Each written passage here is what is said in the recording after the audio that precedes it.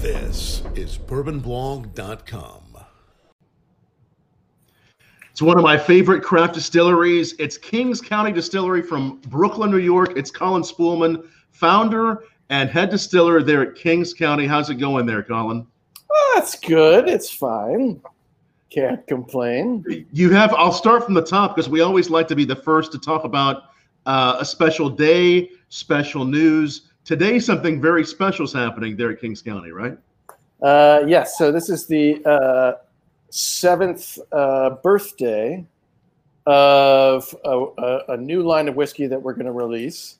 So prior to this moment in Kings County's history, we've had a 2-year, we've had a 4-year, we've had a couple small releases of 5-year-old whiskey. Now we're coming out with the first of what is hopefully many barrels of 7-year whiskey to come. And so that barrel turned 7 today. Obviously, we didn't bottle it and package it and get it out to stores and anything like that, but I can tell you it's coming. It's one of the, and congratulations. It's really fun to celebrate that moment. It's one of the oldest barrels that you'll ever have turn of that age of. Well, I'll say we've set aside 25% of our inventory for 7+ year aging. Okay. So it will be the first of what are hopefully a line of whiskeys to come that are sort of in this, let's say, aged like conventional American bourbon whiskey. Right. So I think we have always known that day would come when we finally caught up to some of the commercial distillers. And I wouldn't even say that day is now, but it's probably, and I say this cautiously, but it might be the oldest bourbon released from outside of bourbon country. So obviously there's older bourbon from Indiana, Kentucky, Tennessee, right. But as far as being outside of that traditional region, this may be the oldest bourbon. I haven't looked into it, tried to find it, and I think we might be there with that. One of the oldest craft distilled bourbons, and definitely the oldest barrel to actually soon go into bottle from Kings County. Right? Yeah, mm-hmm. Yeah. So that'll be exciting to try. I know I tried when I was there in New York. I was there as you remember, right before the pandemic struck in March, and I was excited to see everybody at Kings County. I tried was it a 5.5 or 6-year-old you were telling me? It's a 5-year. That was we have a sort of blender Beautiful. Select program. Ryan Schuchta is our head blender. Yeah. And he from time to time will pull an interesting barrel. We actually have another set of blender select coming from him. That's kind of a summer flavored. I don't know if I have to work on how to sell this one, but kind of more summery flavors. Melon. It was distilled in the summer, aged, and it picks up kind of melon and cantaloupe. And so anyway, he'll pull something that he thinks is interesting for some reason. In that 5-year, he pulled. So from time to time, we have some of those that are pulled kind of because of their flavor profile, not necessarily because of age, but we all know that people like age statements, so we've always been holding some set aside for those age statements as well.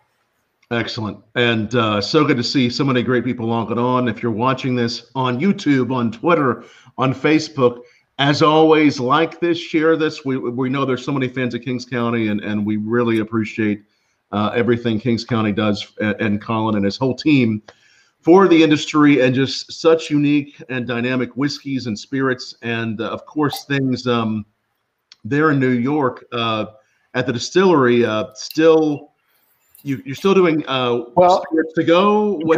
Good. Yeah. So for 3 months we've been making hand sanitizer.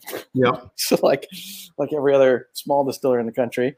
It's really great you're doing that. Yeah, I mean it's been in the beginning it was really necessary. I have to say there was enough demand for it, and honestly, I myself am impressed with what the business did to step up to resolve that situation. Now I would say people can find sanitizer from multiple sources and far more cheaply than they can get it from us. So we just went back to whiskey making this week, and we filled the first of, I think we have 8 barrels on the floor that of the return to whiskey production, which I'll tell you personally, I'm very excited to get back to. That's very exciting. It's good. But in terms of, but just to go back to your question, what I should say is what we are allowed to do is we can ship any of our whiskeys to anybody with a New York State address. So if you're watching and you're curious, you just go to kingscountydistillery.com. You pick any, some of our kind of well-known whiskeys, and then we also have all of our distillery exclusive whiskeys that can ship within New York State. We have a lot of gift sets. We do some virtual tasting sessions. So you get 5 different whiskeys, and then somebody from the distillery will just zoom into your house and walk you through those different whiskeys, which can be fun. And we do cocktails to go now. So at the Gatehouse, which was our tasting room, we had a lot of different cocktails made with our whiskeys. Now we're bottling those, and you can come pick them up and take them on your way. And I don't know what you do with them from there is your own business. But so, you know, it's been a funny moment, and this is true of many distillers, moving from being mostly doing a lot of tours and hosting a lot of visitors and serving cocktails, and now to be more kind of an online e-commerce curbside pickup. All of this is pretty new to us. And you can actually buy us if you're in New York State. Again, this law, from what I understand, and correct me if I'm wrong, prior to COVID did not exist. You couldn't ship with right. Well, it's an executive order that for the duration of as long as they let it go, we can ship our whiskeys direct to people, which I consider to be a real opportunity if you live in New York to get some of the more unusual stuff that was distillery only. One of which is which we're not tasting it tonight, but because it's so, I think we have about 40 bottles left of this, but it's a bottled and bond Applejack. So exciting. So Applejack is really a little bit of a forgotten spirit, and certainly the spirit of New Jersey, New York, that kind of part of Appalachia there. So we had some fun playing with some cider, forgot about it, but we did set aside some barrels for longer aging. And so we have a 4-year bottle and bond Applejack that's nearly sold out, but not totally sold out. So if anybody's listening and they're into Applejack, that's one to check out.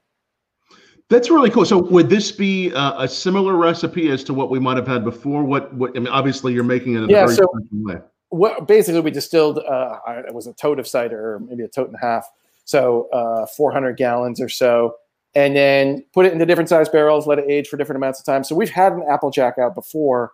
And I would say ours is pretty barrel forward. So more like a Calvados style apple spirit than maybe what people are used to from American Applejack, which is not exactly a huge category. So I don't even know if you could say what people are used to. There's obviously Laird's; they're the big player in the space, and have been around for 300 years or something.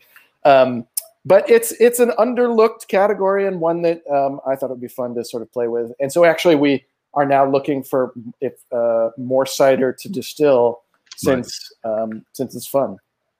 So you took some cider from that Descendant Cider Company, actually at New York City Cidery, and we distilled it. So hard cider, Applejack or apple brandy is just distilled hard cider, right?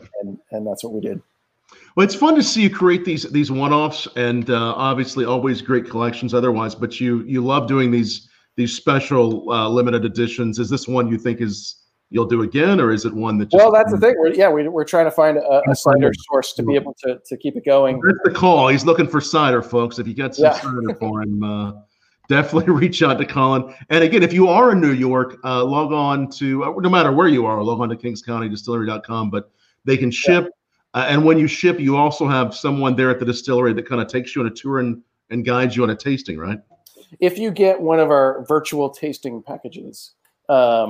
You'll get a set of 3 or 5 different whiskeys, and then included in the price of that set, you can set up an appointment to have someone from the distillery visit you virtually and talk to you about whiskey, culture, history. Basically, it's the tour that we would give if you came to the distillery, but we just give it to you at home and kind of walk you through the different whiskeys.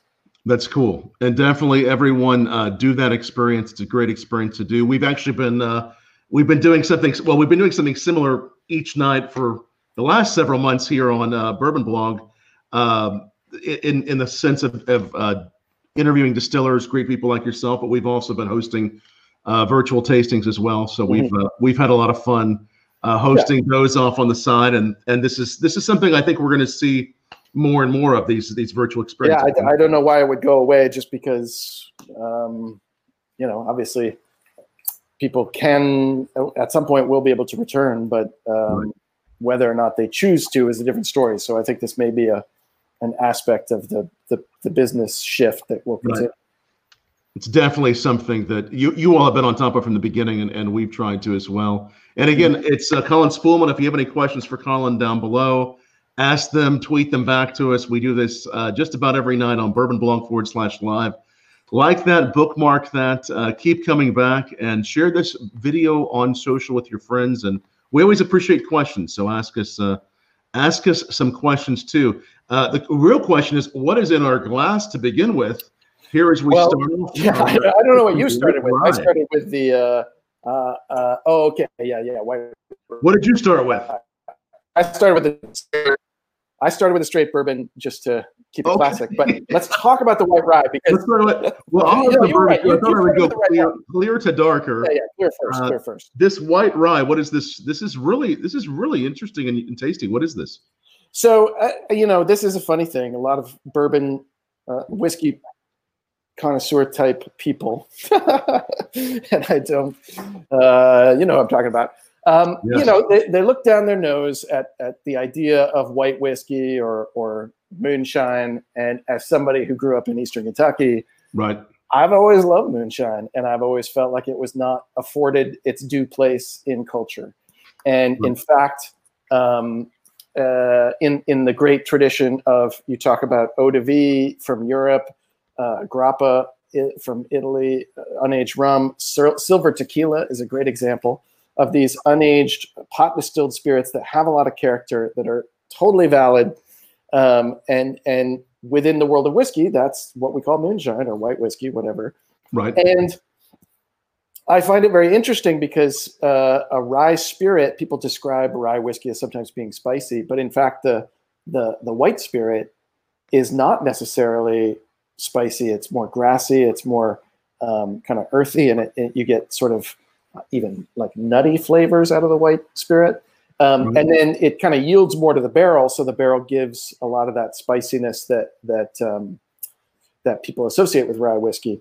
But as distillers, we learn we start with the white spirit and we age it forward. And I think there's the number of people who claim to be sort of whiskey connoisseurs and then may not be able to separate a rye-based unaged distillate from a corn-based unaged distillate.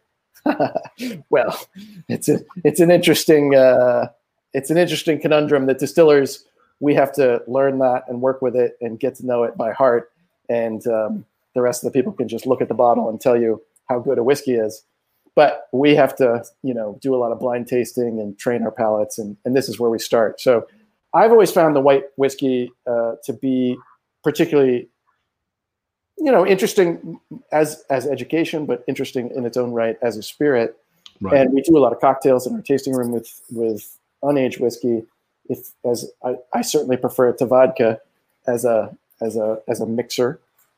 So a lot of versatility, a lot of flavor, and a lot of unappreciated potential in unaged whiskeys. There's a lot of elegance to this, and again, this is coming in at 40% or 80 proof, and very soft, easy to drink. And I know I've had a few of those cocktails. Which are the ones you do in the tasting room with the white whiskeys? Because I know I've had those, but so we do a white like a margarita with a moonshine margarita. We do. We always have a moonshine punch on the menu. That's kind of just. Bartender's whim, I guess I would say. And it's a rotating thing. I mean, we try to keep it pretty fresh, but our margarita is our most popular cocktail. Yeah, it's made with whiskey, not with tequila. Yes, no, it's this is really This is really good. So this again is a white rye. This would be the rye recipe that you do in your Empire. Yeah. So this is the base spirit of our Empire rye. So that's a 80%. In our case, it has to be 75% rye grain grown in New York State. Ours is 80%, and then the other 20% is malted barley, and it's really the inverse mash bill of our bourbon. So our bourbon is 80% New York State organic corn. The rye whiskey is New York State organic rye. And then the other 20% is an English malted barley Golden Promise. And it's a weird mash bill. If you're a bourbon person, you're going to say, where's the rye, where's the wheat? But we do a high malt bourbon, high corn bourbon. And for our rye whiskey, it's the same, but with rye. All within this bottle. Yeah, exactly. Whereas the Empire State Rye is 100% New York. No, Empire Rye. Tell us the definition of that. Yeah, sure. So, and I'll just tell you what Empire Rye is, because it's a made up thing. But Empire Rye was a project that Nicole Austin began when she was our head blender. Happy birthday, Nicole. It's her birthday. It's her birthday. Happy birthday, Nicole. Yes, that's great. So she's now the head distiller at George Dickel in Tennessee, but one of her ideas with other New York distillers, I don't want to give Nicole sole credit, but with Christopher of Copper Sea and New York Distilling Company, Van Brunt, other distillers throughout the state, the idea was hatched to do a New York State style rye whiskey. And I thought, well, there is no real New York State style rye whiskey, so we're just making it up. And I thought that was sort of maybe not going to connect with people, but we jumped into it anyway. And boy, do I wish we had made a lot more than we did, because if you think about what Tennessee whiskey is to bourbon, it is just bourbon made in Tennessee. I mean, there's a little tiny procedural tweak to it that may or may not have an impact depending on how you play it as a producer. So for us, the Empire Rye was very similar in that it's a way to argue through the origin of the grain and the origin of the distillation for an almost specific category of spirit. So Empire Rye has to be 75% New York State grown rye grain, distilled in New York State, and then meet straight rye whiskey from the federal government. So that white rye is not actually Empire Rye because it's not 2 years old. It doesn't meet straight. It's not aged in a new barrel. But if it did, it would become Empire Rye. It would become that. And that's, again, a fairly new recognized category. Just, what was it, 3 or 4 years ago? That was, I'll say it's 3 years this fall that we'll have had that out, I believe. Well, I really like the white rye. And of course, the first thing you ever released as a distillery was the moonshine, wasn't it? Yeah, and I guess that I think has helped establish us as a whiskey distillery. We didn't start with gin or vodka; we started with moonshine. And again, as a Eastern Kentuckian, I feel very strongly that moonshine was maybe due for a cultural reanalysis. And obviously, there was that Moonshiner show on Discovery Channel, and moonshine had a little bit of its cultural moment, and that moment is on the wane somewhat. But I still think, as a way to understand whiskey, to really appreciate whiskey, you can't overlook the white spirit, because everything derives from that. And it shows you the ambition of the distiller, the talent of the distiller. Anybody can improve bad spirit through aging, but you can't improve bad white spirit unless you go back, scrap something, do something differently, different ingredients. Yeah. And if it's going to start this good, we know that it's going to evolve and become something special. In fact, Colin even wrote a book on moonshining, which definitely you should check out. The Guide to Urban Moonshining and How to Make and Drink Whiskey. That's one of your books there. Great book, found on Amazon, everywhere you can buy books, right? You can get that book. Easier to get the book than the whiskey, that's for sure. Well, it's good. It's at least you could. I recommend reading it and drinking it, but at least just read it or drink it. One of the others good too. This is really beautiful. I love this. This is, where do we find the white rye? Is it one that's only really? That's a distillery exclusive. So anybody in New York State can get it. Outside of New York State, sorry, I don't like it. Otherwise, your moonshine, your original moonshine is in Minnesota. You can find it around Tennessee. Right. You can find it in Tennessee. Yes. Where there is an audience for moonshine. I think that's one of the great pleasures of me traveling around, sharing my whiskey with people from around the country is the closer you get to Kentucky and Tennessee, the more sort of I feel that people appreciate what we're up to, even though we're a New York distiller and there's this perception that, what could anybody in New York know about whiskey? If you get under the hood a little bit of Kings County, there is a great attention to the tradition that comes out of Kentucky and Tennessee, and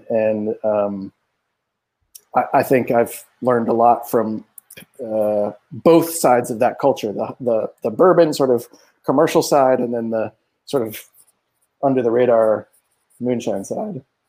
Do you see, I mean, it seems like maybe 10 years ago or so, there were bartenders, there was a kind of a moonshine movement. There was, right. There really is, as we know, no real legal definition for moonshine, but many distillers releasing their own age stuff. It seems like there was a whole lot that came onto the market, and I think there still is, but do you think people, bartenders, enthusiasts have gotten more excited? Has it sort of found a certain place in, just a few enthusiasts' hearts? Where does it stand in your book as far as the greater picture? I think it's becoming a regional style. So if you go to, Gatlinburg, Pigeon Forge, Tennessee, that sort of, there's a whole stretch of territory where moonshine is actually the preferred drink over bourbon or Tennessee whiskey. Right. That's what people want, and that's right. And there's a lot of distillers that have sort of seen that and they've designed their distilleries around that style.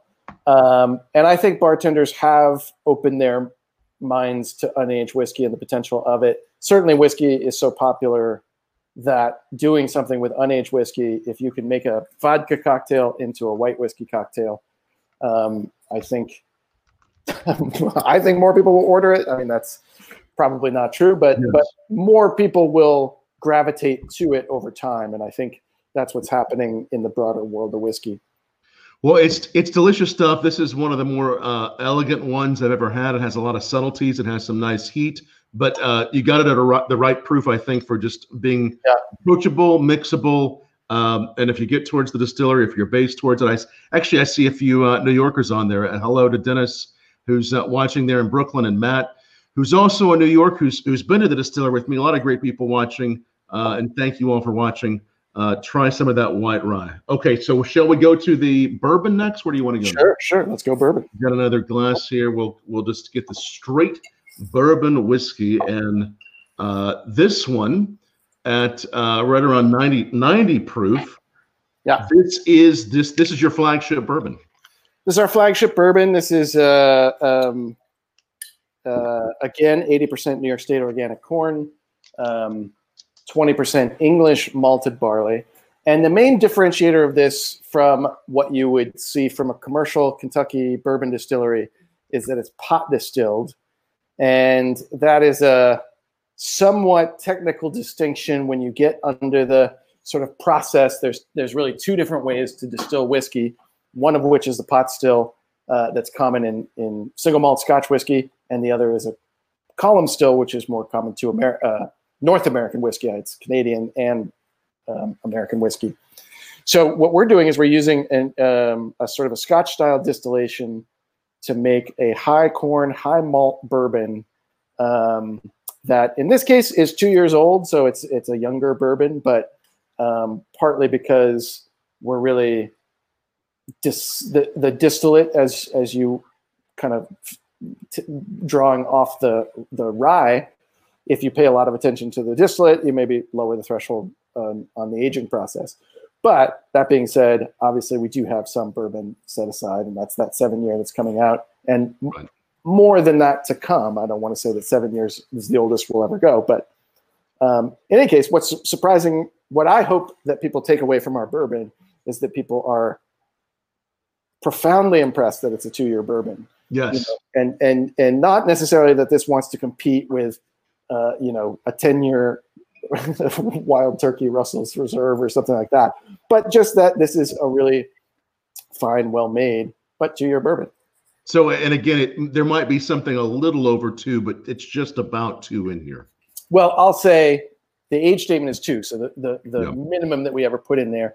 The actual average age is closer to 3 now, and that's based on using a slightly different mix of barrels. We're using some 15-gallon barrels in that process, but all of which is really designed to maximize our output, keep the same flavor profile that we've had in that. But gradually, we're finding organically that we're getting older age statements, and just it's less expensive to fill larger barrels. So currently, we're filling only 53-gallon barrels, but historically, a lot of what we're pulling out of our warehouse are smaller barrels. Historically, they had been smaller barrels. Going forward, they're going to be 52. But, and of course, this is, as the demand has increased, the flavor is really going to be consistent for those Kings County fans watching. Yeah. Excellent. No, it's beautiful stuff. I've always been a big fan of this. And the first time I ever had it, I remember, I think I called you and said, really? I can't. I think I was so shocked that it tastes so much older. I mean, I get so many older characteristics on this. It's such an amazing bourbon that has some of those characteristics that you do find on Kentucky bourbons, but it has something else that's a whole other layer that we can appreciate from New York. And it's just like this beautiful blend of those worlds. And really, to this day, remains one of my favorite bourbons produced outside of Kentucky. I think it's so incredibly done. It's just so beautiful. It's so solid. It's so deep, and really is what do you attribute the deeper flavors to? I mean, if you think about it, I would guess 4, 5, 6. Sometimes when I've tried it, I've been like, this could be at least 4 or 5. It is fun to sneak into a blind test because it is one of those whiskeys that does defy sort of age statement conventionality. I would say it's the pot distillation, but it's not just the fact that we're running it on a pot still. It's the fact that we are, in the way that we use the pot still, taking a narrow cut of what comes out of the still. So if you're running a commercial still, there's sort of a sweet spot in the middle where everything tastes perfect. And then as you get towards the beginning of the run and the end of the run, the flavor can fall off in different ways. And so the tighter you get around that sweet spot, the better your whiskey will be off the still.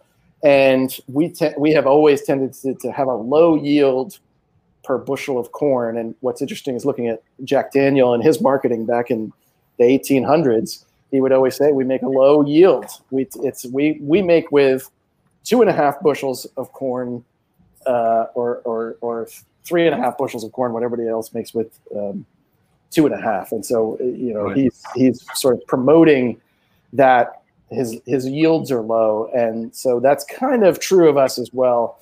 I don't know if the bushel measure resonates, but every distiller says they distill for quality over yield, but ultimately that's a measurable thing, and people can get in there and take a look at that. I would hold our whiskey up to anything that's commercially available on that particular measure. But maybe we should. We were kind of talking there a little bit about, what differentiates a New York bourbon from a. Right. What do we want to reach for next? I'm going peated bourbon. Let's go peated. Okay, I have some peated as well. At the peated, and again, if you've tried Kings County whiskeys, spirits, tell us down below. Our friend Dennis says he has a 750 milliliter of Kings County at his office. He's tempting me to make a trip to the office and grab. I know he's been staying away from the office a little bit. He's not too far away from you there in Brooklyn, Colin. And so if you're like Dennis, I can ship you another one. Yeah, exactly. It can happen, Dennis. If you're like Dennis and you've tried their whiskeys, tell us down below what your favorite is. Or if you're just sipping on whiskey, tell us what you're drinking tonight. We always love to hear down below what you're drinking and ask questions. We love hearing the questions. I'm going to go ahead in a separate glass and pour some of the peated, which is just such another combination of worlds that really just showcases something that really had never been done quite like this. And it looks like someone else's. Looks like Matt is. Thanks for watching. Matt has a 750 of the classic. So got all kind of people drinking your whiskey tonight. Peated. Tell us about peated. So the peated bourbon, and I wish I could take credit for the conception of it, but really we were making our single malt whiskey, which is a kind of more of a Scotch style whiskey. It includes entirely malted barley, but I wanted to have some peated malted barley in the mix just because it's kind of a way to make young whiskey, to improve the complexity of young whiskey. And there were some other sort of single malts on the market at the time, and I thought we could probably do something a little bit more classic, a little more elegant. So we had all of this grain in the distillery to do a single malt, and we ran out of the golden promise that we use for the Empire Rye for the bourbon. And so Rob, who was the distiller on duty, Rob Easter, said, I'm going to put the peated malt, because that's what we have on the floor, into the bourbon recipe. And peated bourbon was born. And people are familiar with wheated bourbon. That's just using wheat in the mash bill. This uses peat. And peat, everybody knows peat from Scotch whiskey, particularly those from Islay that have that Laphroaig, Lagavulin, Ardbeg, that very smoky is sort of a simple way to put it, but a medicinal kind of just a kind of a Scotchy flavor. I mean, it has that just from the nose onto the flavor. Yeah. It has that peat. It has that that smoke. I mean, it has the sweetness of a bourbon, but it just kind of goes in two different directions, but balances itself, doesn't it? Yeah, yeah. And I mean this is a whiskey that we all love at the distillery. It's kind of the staff favorite. And you know, the question again is, what are you doing in New York that couldn't be done in Kentucky? And I think the answer to that question is peated bourbon, because if we were in Kentucky, I think we would be trying to participate in that tradition of and do rye bourbon or wheated bourbon. But outside of Kentucky, we're somewhat between Scotland and Kentucky geographically. So you could almost be at sort of a halfway point, maybe 30. Yeah, exactly. 35% maybe. We could. Yeah. We should actually figure that out. I'm sure there's a way. I know. We just need a globe and a piece of string. Call it the halfway whiskey or something like that. Right. No, this is so good. And you make is it the house old fashioned is made with this in the tasting room? Yeah, that's right. It's so good. So in an old fashioned, this just brings, and I had one of those when I was there in March. It just kind of brings those notes of that smoke up through sugar. It's just beautiful. Yeah, and I would say, you know, interestingly, we did a peated rye whiskey that was, you know, sort of, if you're going to go peated bourbon, let's take it to the final frontier, which is peated rye. And that won the Innovation Award at the American Craft Spirits Association awards this year, which is only given to one spirit. Wow. Well done. One whiskey at least. And so I think the sort of smoked whiskeys or peated whiskeys remains a little bit of an unexplored territory within American whiskey, and there's no reason we should leave that to the Scots to take over. So I'm trying to reclaim the peated territory for America, and through this glass. Cheers. Very nice. Do you ever wear a kilt when drinking this? Is there a Brooklyn kilt that's I don't know. I have not. I mean, Brooklyn is a Dutch territory, and my roots are Dutch all the way back. So I've not yet yielded to any Scotch impulses, and prefer to sort of let the whiskey talk and not my my apparel. But I'm not going to say I wouldn't do it. So maybe it might take a Halloween or something like that. It could just happen. This is so delicious, though, and I think this also really showcases what craft distillers playing outside the box, and what, you know, I think what's needed if you're going to be a craft distiller and you're going to, especially right now, you're going to create something new. You know, I should probably ask you this question: what do you recommend as far as, you know, putting your stamp on something? You know, other craft distillers watching, maybe new craft distillers, how can they be putting their stamp on what they're doing to separate themselves and to give something that's their own expression? Well, it is such a great time for American whiskey. There are so many craft distillers opening up and really challenging what whiskey is. You know, I remember when people thought the idea of a barrel finished bourbon was just pure heresy. Right. And anybody trying to do that was ruining bourbon, you know. And now, obviously, Angel's Envy is perhaps the most well-known example of taking that to the mainstream. But you see, you know, Nelson's Greenbrier and many different brands have really taken that barrel finishing story and run with it. There's a lot of different grain bills, different grains that people have yet to really play around with. Obviously, American single malt is a huge category that many craft distillers are trying to get off the ground. So it's a gold rush without the money in American whiskey. So if it's a gold rush for consumers because you get so much variety in American whiskey, and you know, I don't know that any of these styles are necessarily going to take off and become the new Jack Daniels, but I think, you know, in terms of getting variety out of what had been ultimately a pretty homogenous, not very different one brand to another landscape in if you look at sort of Kentucky bourbon and Tennessee whiskey. Right. Well, I think the peated, you know, I think the peated bourbon could very well be one of those that I don't know when it would happen, but could really take off.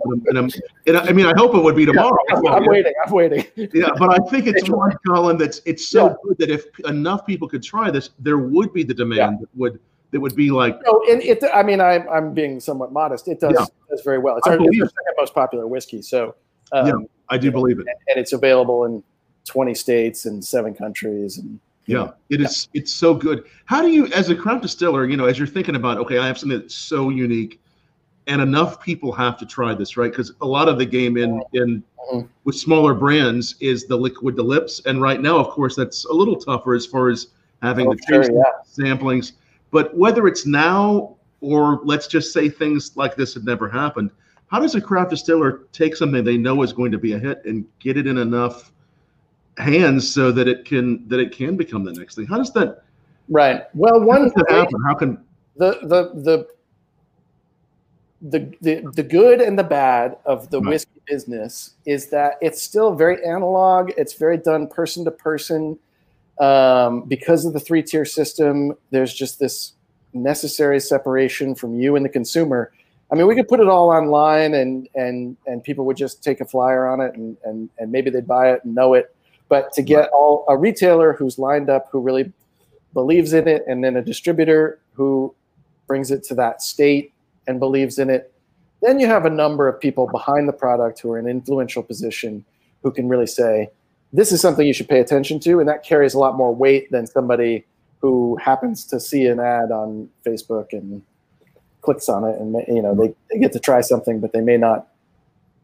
You know, it doesn't carry that weight of experience that comes with all those other people. Now, a lot of people are very set in their ways, and some people have certainly said a peated bourbon, I don't have a place for that. Peat, I don't like peat. You know, it comes down to retailers are like, I know you don't like peat, but you run a liquor store, so maybe somebody who comes in your door might like peat. You know, I mean, there's it gets down to like personal preference and taste and things like that. But ultimately, you know, just going out there with a story and products that illustrate that story and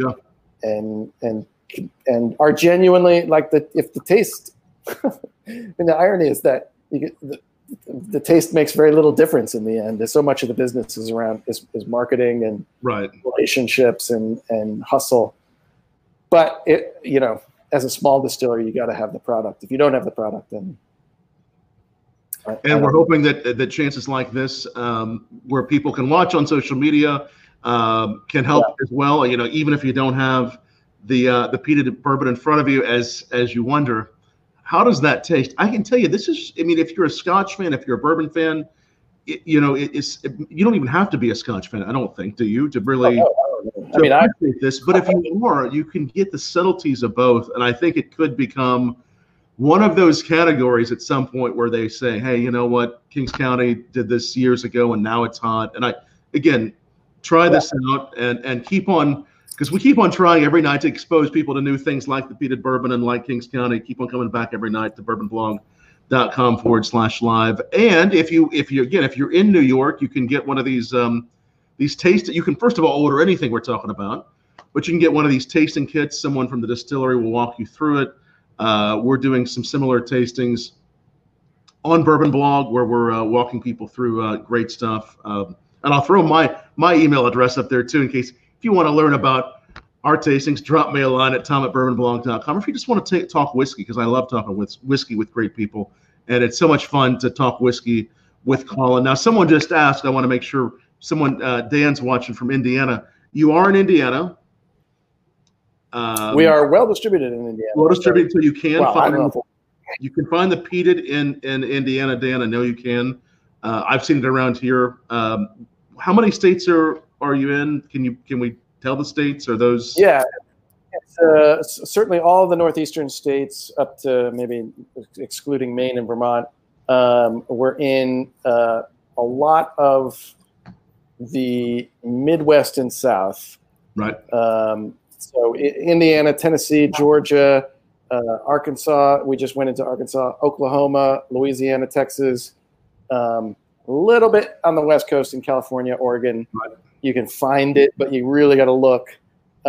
Mostly, we don't go much beyond the Mississippi unless we're talking Texas, Oklahoma. So many great places. But Missouri. Now, is Kentucky? Are you? Oof. Not yet in Kentucky. Just occasionally, you may see Colin at an event passing through in Kentucky or something.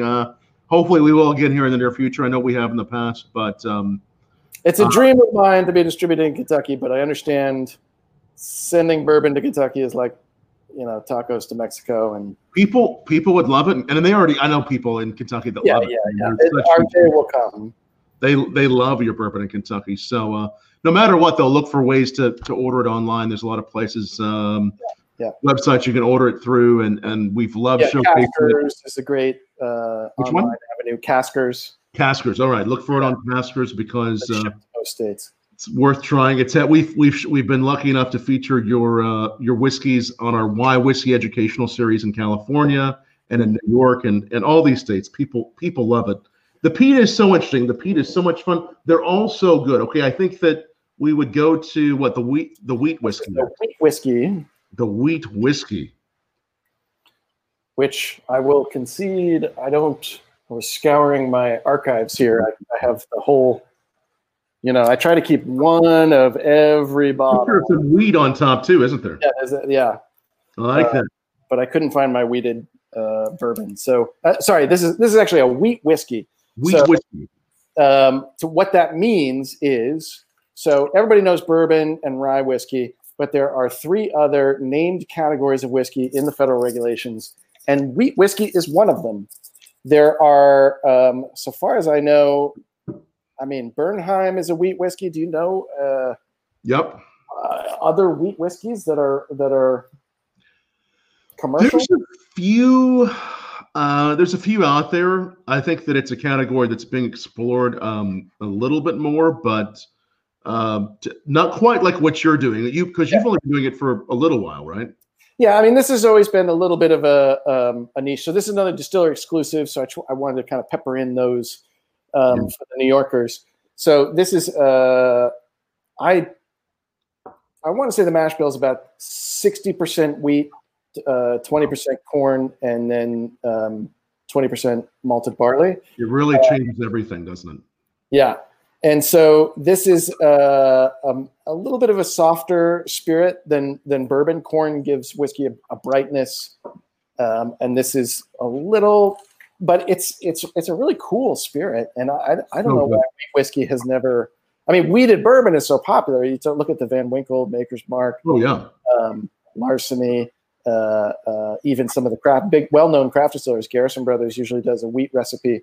So given the popularity of wheated bourbon, I'm very surprised that wheat whiskey has not quite caught fire in the same way, but obviously you need people making it, and I don't know how many people are actually producing it. And speaking for ourselves, we haven't made very much of it because we don't know what the audience is.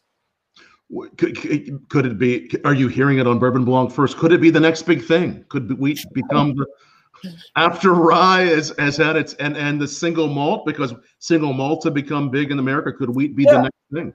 I would say wheat has a stronger argument than single malt. I mean, barley is not a particularly common American crop, but wheat is. And so the idea that we should make whiskey with what we are growing routinely, obviously we do grow corn, but wheat is probably close behind that. And so and wheat whiskey follows the rules of American whiskey. So it's a new barrel as opposed to single malt, which can be a used barrel. So it's a very familiar flavor profile, but that's a cool whiskey.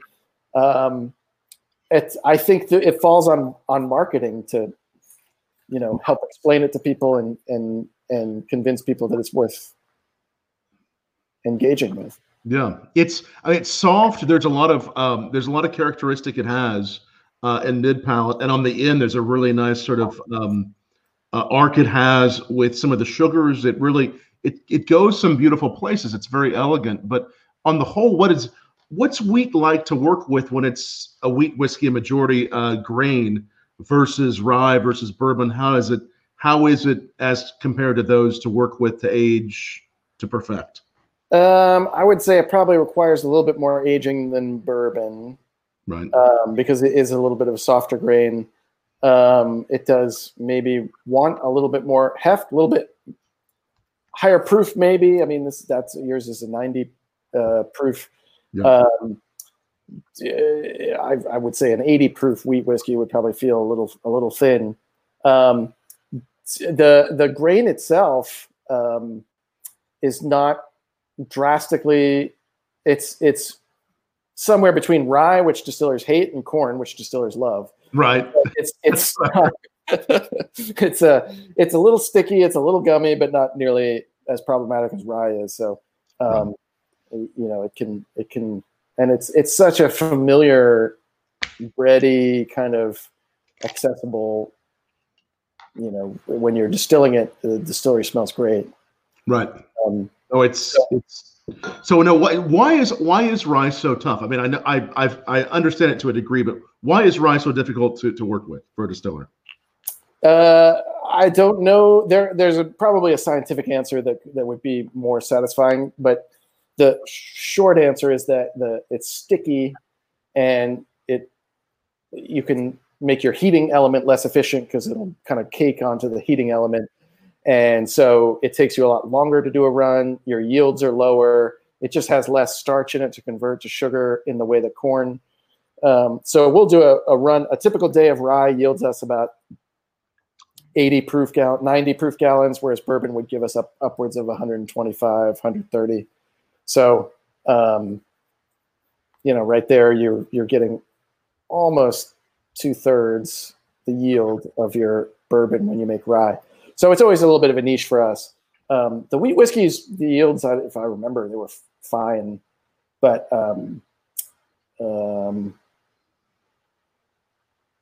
not as straightforward as. I mean, there's just corn is so we as distillers, and this is probably true of the big guys as well. We're so used to working with corn that to mix it up, there's always a little hesitation there. And so as much as we have fun with these special projects, it's always a little bit like you don't want to get stuck with something that is going to require you to shut down for a day to clean everything out. Right. So this is the wheat whiskey. Again, this is distillery only? This is distillery only, yeah. Distillery only. At some point, we might be seeing it elsewhere. It can happen. Maybe. Probably not. Well, I'll say, unless you guys embrace wheat whiskey and give it its due, which I think, again, it's totally deserving of. Yeah. But until that day, it remains a little bit of a hard product to convince people to check into. But that's maybe one of the reasons why I thought of it for this venue, because really you have the opportunity to really explain it and really to justify it. Yeah, the softness, the elegance of it is something that's just really splendid. And again, I think it could work in a cocktail, but I think to really appreciate all that it has, drink it by itself or just with a little bit of water or a rock. It's beautiful stuff. Again, the wheat's distillery only. is it sort of a permanent distillery only release? It's not, or not just a limited? Until we run out of it. I mean, we actually were once doing a flight of rye, corn, wheat, and oat whiskeys. Okay. So, and the oat was very popular for whatever reason, and so we sold out of that. But the wheat has stayed. We still have a little bit of it left. I invested in it because I thought it was good whiskey and that people would appreciate it. But I do find it's one of those things that it requires a little explaining what it is and why people should like it. So even though wheat is probably, of all the grains that people are familiar with from cooking in their own kitchens, I don't know. Maybe that's the reason that people look over it, because they see corn. I mean, they see wheat all the time in their flour and baking bread and that kind of thing. So, it's really nice. I like it. I think especially these next to each other, you really begin to appreciate the subtleties, how different these whiskeys are. Again, the white rye only available at the distillery. The bourbon, of course, available everywhere that you're distributed. The peated as well, available everywhere. What else is available outside the distillery? So we have single malt whiskey that comes with a black cap. So the color of our cap determines the primary ingredient. So barley is black, rye is gold, corn is silver, and wheat is white. So there's that. We have a bottled and bond bourbon. We have a barrel strength bourbon and the Empire Rye. Those are not well. I mean, we have limited amounts of those last three that I mentioned: the barrel strength, the bottled and bond, and the Empire Rye. But they're distributed everywhere that we are distributed. Right. So maybe ask your local store to save you a bottle when that comes out. And the single malt is single malt's everywhere. Peated and straight bourbon, flagship bourbon. Those are wide distribution, 750 bottles. You can get them anywhere. Those others so far are only in 375s. And you have we talked about the fact that today the oldest barrel, the 7-year, it's being dumped today. It's actually not the oldest barrel that we have in inventory. We do have a barrel you ever dumped. It's the oldest barrel that we will have dumped. We have a 9-year that's just turning 7. You do have a 9-year. Yeah, for everybody who's like, what's the oldest barrel you have? We will forever say that one and wait till it's 50 years old. And pretty sure it will have entirely evaporated away by then. It's going to be older. And then you have another bourbon that's coming. Is it in the next few weeks? Is it a barrel strength that's coming out soon, or a bottle and bond that's? What's the other one that's coming out soon? We have a new batch of bottled and bond. So every 6 months we have a new season of bottled and bond. So our latest season, I believe, is coming from fall 2016. I guess spring 2016. So those barrels are coming due. We're evaluating them, and then we do have a barrel strength that's coming due. That will be a pretty big release. So that's getting into some higher age statement bourbons going into that batch. But then we'll continue to do these little one-off distillery only blender select, which is when Ryan pulls a barrel that he finds interesting, or for now, anything with an age statement over 6 years, 7 years will be available only through the distillery. There may be some private barrel picks that you can find here and there, and that may get up to 6 years from other sources. But in terms of wide release, that's what we have. Nice. And the barrel strength that'll be a more wider release will be this fall, you think, or what's that? That will be this fall. The barrel strength. That Ryan is. I mean, I will say we've been a little slowed down with pandemic. Sure. Bottling. So I don't want to place too much pressure on Ryan, but it's in the queue for, I would guess, in July that'll get bottled. So for August release. And the single barrels again, are those only at the distillery, or can you do single barrel picks, or what's the? Well, retailers often, or whiskey clubs, can do single barrel picks, and so we will open the warehouse periodically to that, and really those are barrels that Ryan flags for because they're interesting. So there's a number of retailers that we work with who I'll I should come up with a list and publish them to the website, because I think that would be a nice way to kind of send some business their way. But we've had retailers in Missouri, Texas, Connecticut, New York, and New Jersey do single barrel picks, and we usually give them some nice stuff. Nice. Another veteran, very experienced in the restaurant industry, Walter Edwards Jr., buddy of mine, also says absolutely my favorite bourbon/single malt. Thanks. We appreciate Walter watching. I know he's a big fan of it there at Entwined in Evansville, Indiana. He carries your bourbon. He loves it, and so do I. We're big fans of this. And hey, I think we have one more to taste. Yes, we do. It is the chocolate flavored whiskey, which it's always this again was among your first that you released, wasn't it? That's right. This was after the moonshine. This was the kind of the second product that we made. And this one I think is a weird one, I have to say, but it illustrates that we, again, the whiskey connoisseurs, I think we make a lot of whiskey that speaks to a person who knows whiskey very well. Right. How dark that is. It's so beautiful, isn't it? But it's an unaged whiskey, so it's essentially an infused moonshine with cocoa husks from a chocolatier. Now, this particular batch, and I believe the batch that you have, we switched from Mass Brothers, who was a neighbor of ours in Brooklyn, and then they moved out of Brooklyn. They moved their factory, so we switched our factory to another local producer for practical reasons. And so we're now working with Rocca Chocolate, which is a little bit of a different flavor profile than we once had, but I don't know that it's something that everybody will pick up on, but it's something that makes it a little different than if you have chocolate. It is. They both were. Well, the original was great. This is also very great, and I think there's some creamier notes here. I think it's just so nice. It's so good. One thing they do is it's an unroasted chocolate, so it's a little bit closer to the original plant, if you will. Yes. And so that makes it kind of interesting.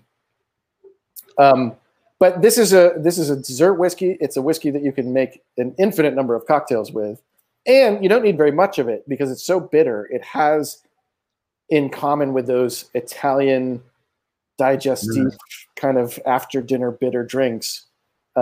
So it's not very sweet. People hear chocolate whiskey and they think something Fireball, Screwball, something like that, and it has no sugar added. Yeah. Someone's saying that the best chocolate infused whiskey ever. I completely agree. This is something that's so special, and it's both reflective of what's sweet in chocolate to a degree, but also that bitter element. I mean, you have to really appreciate that bitter element, and it really reminds you what chocolate is. That's what it is. Yeah. It's a beautiful, beautiful elixir.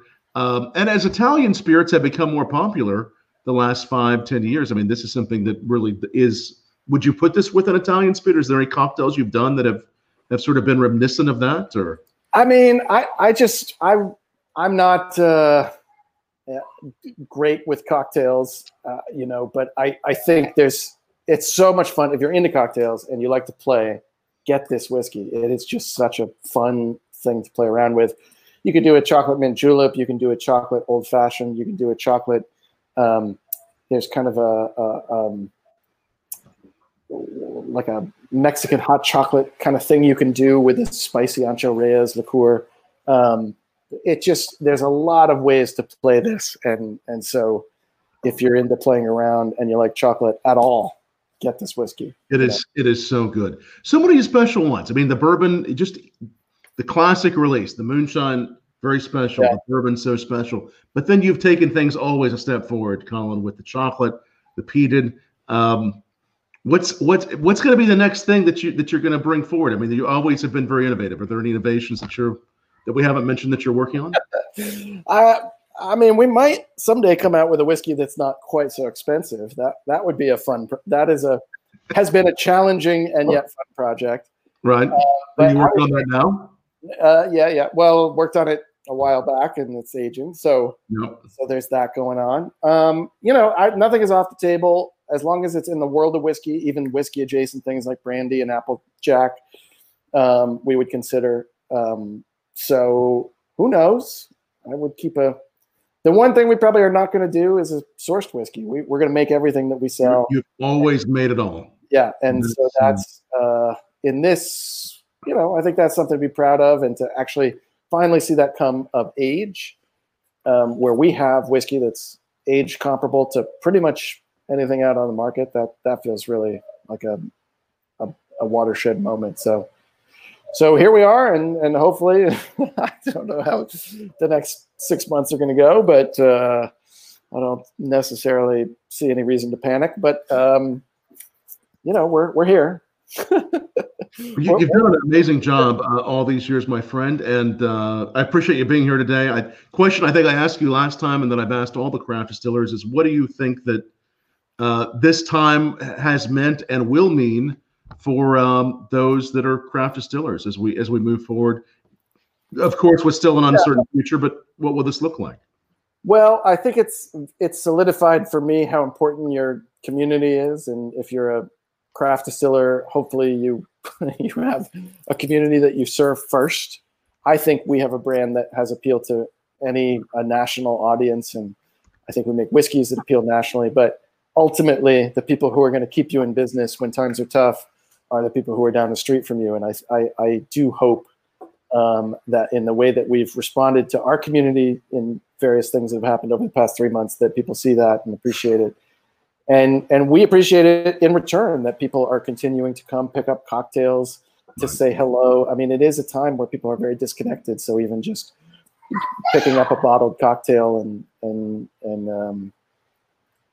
means a lot to us, for sure. That's cool. You can get cocktails to go there, and you can learn all about it. KingsCountyDistillery.com. You can get some of the whiskeys delivered to you if you're in New York. And obviously, if you're in one of those great states that carries it, look for it. And if you're not, look on Caskers, right? That'd be the best place to find it. They have it. This is so much fun, and a happy, I guess, a happy birthday to the barrel that turned 7. That's so cool. It's so cool to be talking to you on that day that this is happening, and so many new projects coming. The barrel proof bourbon coming probably at some point in the next 3 to 6 months. It sounds like so many great things coming from you. Yeah, it's a good time. And definitely look for Colin's books too. The first one being the Guide to Urban Moonshining, and then the Dead Distillers, which is so interesting. It's about dead distillers. It's so cool. Yeah, it really is. It's such a great book. What actually led you to write that anyway? How did you decide to write a book about the dead distillers? We were doing a cemetery tour of dead distillers, and I was like, how many distillers could be buried in a Brooklyn cemetery? And there were so many. And I started looking through old newspapers and looking for, there were cemeteries tell stories that newspapers don't. And the people who did something, I just got very taken with that, and visited Cave Hill Cemetery in Louisville, and Cincinnati and Pittsburgh, visited cemeteries in Bardstown. So really got to see kind of where these distillers ended up. And I don't know, it's a history book mostly, but also a little bit of an appreciation, not necessarily for whiskey, but for those that make whiskey, which is, it takes a certain personality, I have to say. And so usually a very charismatic, fun personality. So pick up a copy of the book. You have 3 U.S. presidents were distillers. Who knew? So I'll let you buy the book and find out which ones. That's really cool. It's both great books, and so many people that have tried it, or so many people like Anthony who just commented that they're going to be trying these soon. Colin, thanks for joining us here on Bourbon Blog Live, and hopefully we'll be seeing you soon in New York. And best wishes to you and your team during this time. You guys have done a great job continuing to bring the whiskey, the hand sanitizers to people that need them, and keep up the great work there. Yeah. Thanks for having me, Tom. Appreciate it. Cheers, buddy. Great to see you. And thanks, everyone, for watching. And like this video, share it. And if you joined it midway through, go back, watch it, and come back again tomorrow night, 8 p.m. Eastern.